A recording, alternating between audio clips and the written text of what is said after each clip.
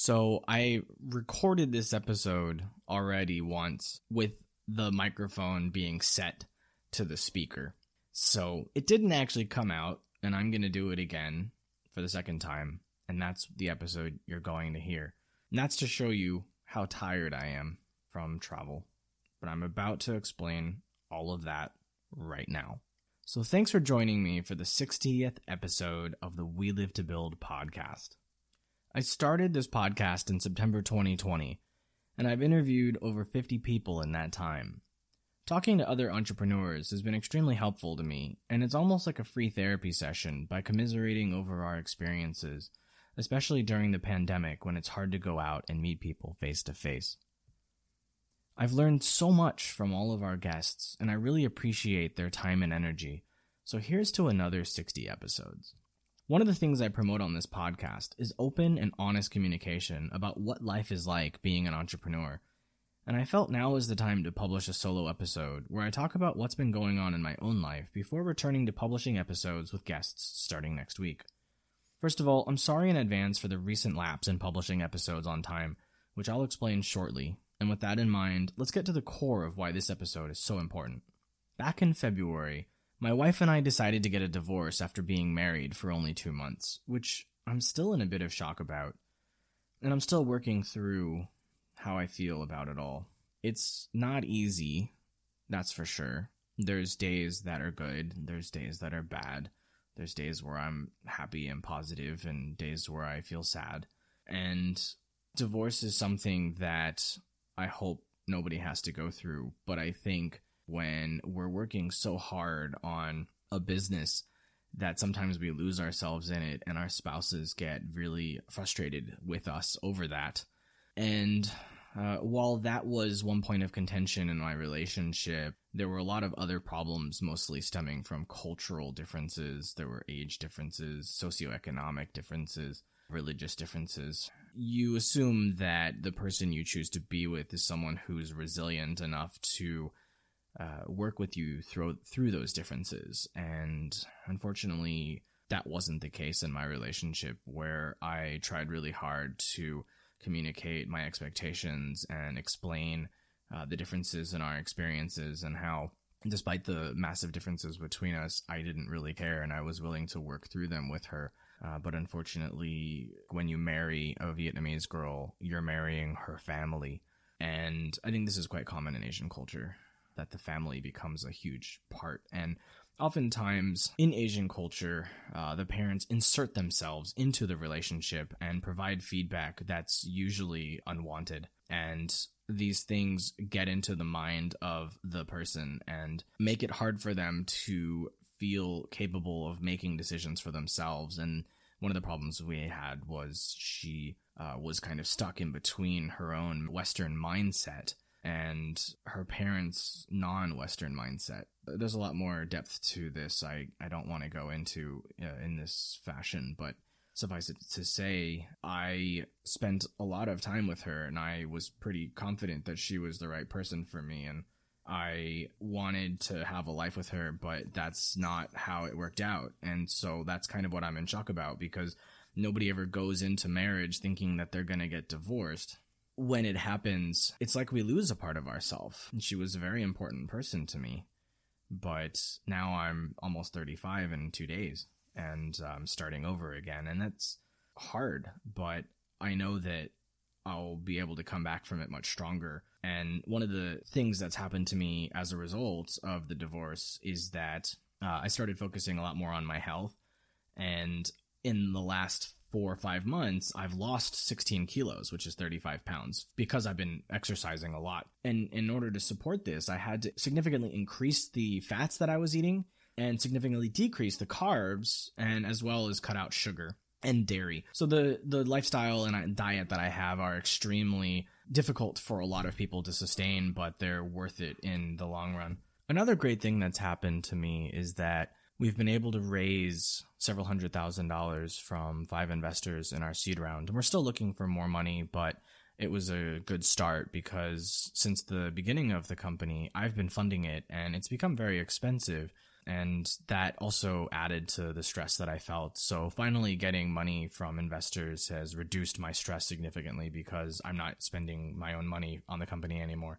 So because of changing my eating habits, my exercise habits, raising money, all of this, I've noticed a huge change in how I look and feel, as if 10 years has come off my mental and physical age as a result. This has given me the mental strength to focus on scaling my company's operations, which meant empowering my team.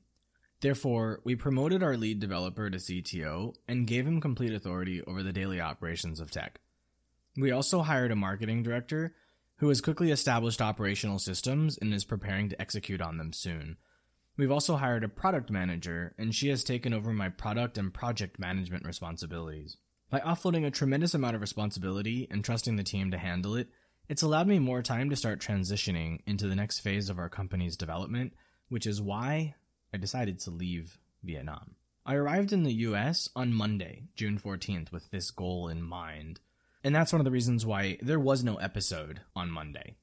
We're fast approaching the product being stable enough for the team to test it internally, and a month after that, I'll start working to bring our first batch of beta testers on. So if you're interested in learning more about Nerve and the internal team collaboration platform we're building, let me know and we can talk about bringing you on as a beta tester. But since most of these beta testers live in the US, Nerve needed me to return to the US to focus on establishing and executing on business development, onboarding, engagement, and customer service systems, which is critical for ensuring the company's success in the short to medium term. I also went back because it's been over 2 years since I saw my family, and I have a lot of personal things to take care of here before I can really leave again. For example, I wanted to get vaccinated from COVID-19 so I can deal with some of the fear and anxiety that has built up inside of me over the last year or so.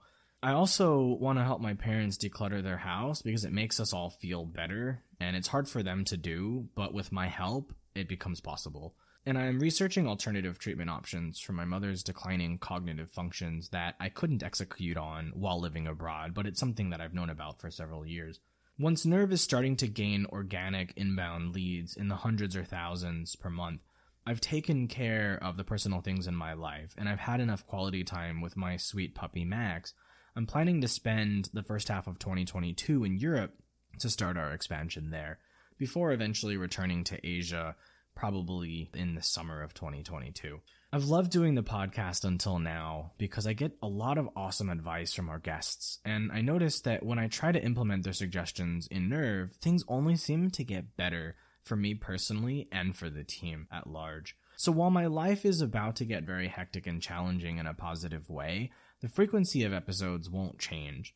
If I work smart, by the end of this year, hopefully I'll be able to bring on an editor and an assistant for We Live to Build, which might enable me to produce 2 episodes a week again. So thanks again for all your positive words of encouragement and support. It helps me know I'm taking the podcast in the right direction.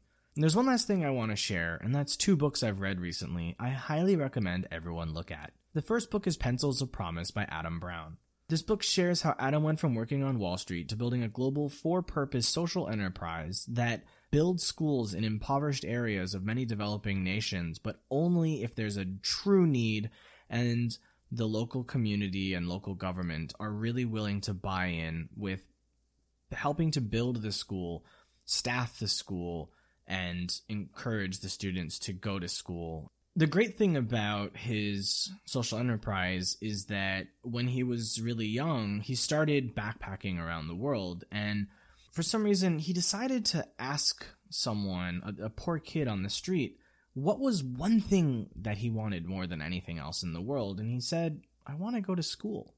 His story is very inspiring, sweet, and may make you cry at times. At the heart of it is a replay of his thoughts about what he has done, why he did it, how he did it, and what the results were, even when people kept telling him to stop or that he was crazy. It's something we can all relate to, and it made me want to focus more on giving back. Even though I already feel like I do a lot for others, we can always do more. And this takes me to the second book you really need to read. And this book is called Give or Take and was written by Adam Grant. In the book, Adam talks about how there's 3 behavioral patterns people use when employing a social strategy related to cooperation. The first pattern is called giving, where people give, possibly with the goal of getting nothing back, although this depends on the person and their pattern. The second pattern is called taking, where people take from others, possibly with the goal of not giving anything back, although again, this depends on the person and their pattern. The third pattern is called matching, where people give back as much as they take, or ensure that they give as much as they take, in order to make sure that it's an equitable or fair relationship in the long term. The book uses examples of different real-life people to show not only which pattern provides the best results short-term, medium-term, and long-term, but also how to learn the skills you need to determine which patterns people use and why they use them. Spoiler alert, the people who are genuine givers are the most likely to be very successful in the long term because people around them appreciate their giving and want to see them be successful. So these people do whatever they can to help these people succeed. Now, this is assuming the giver is not also a pushover who allows takers into their life who just suck their energy and networks.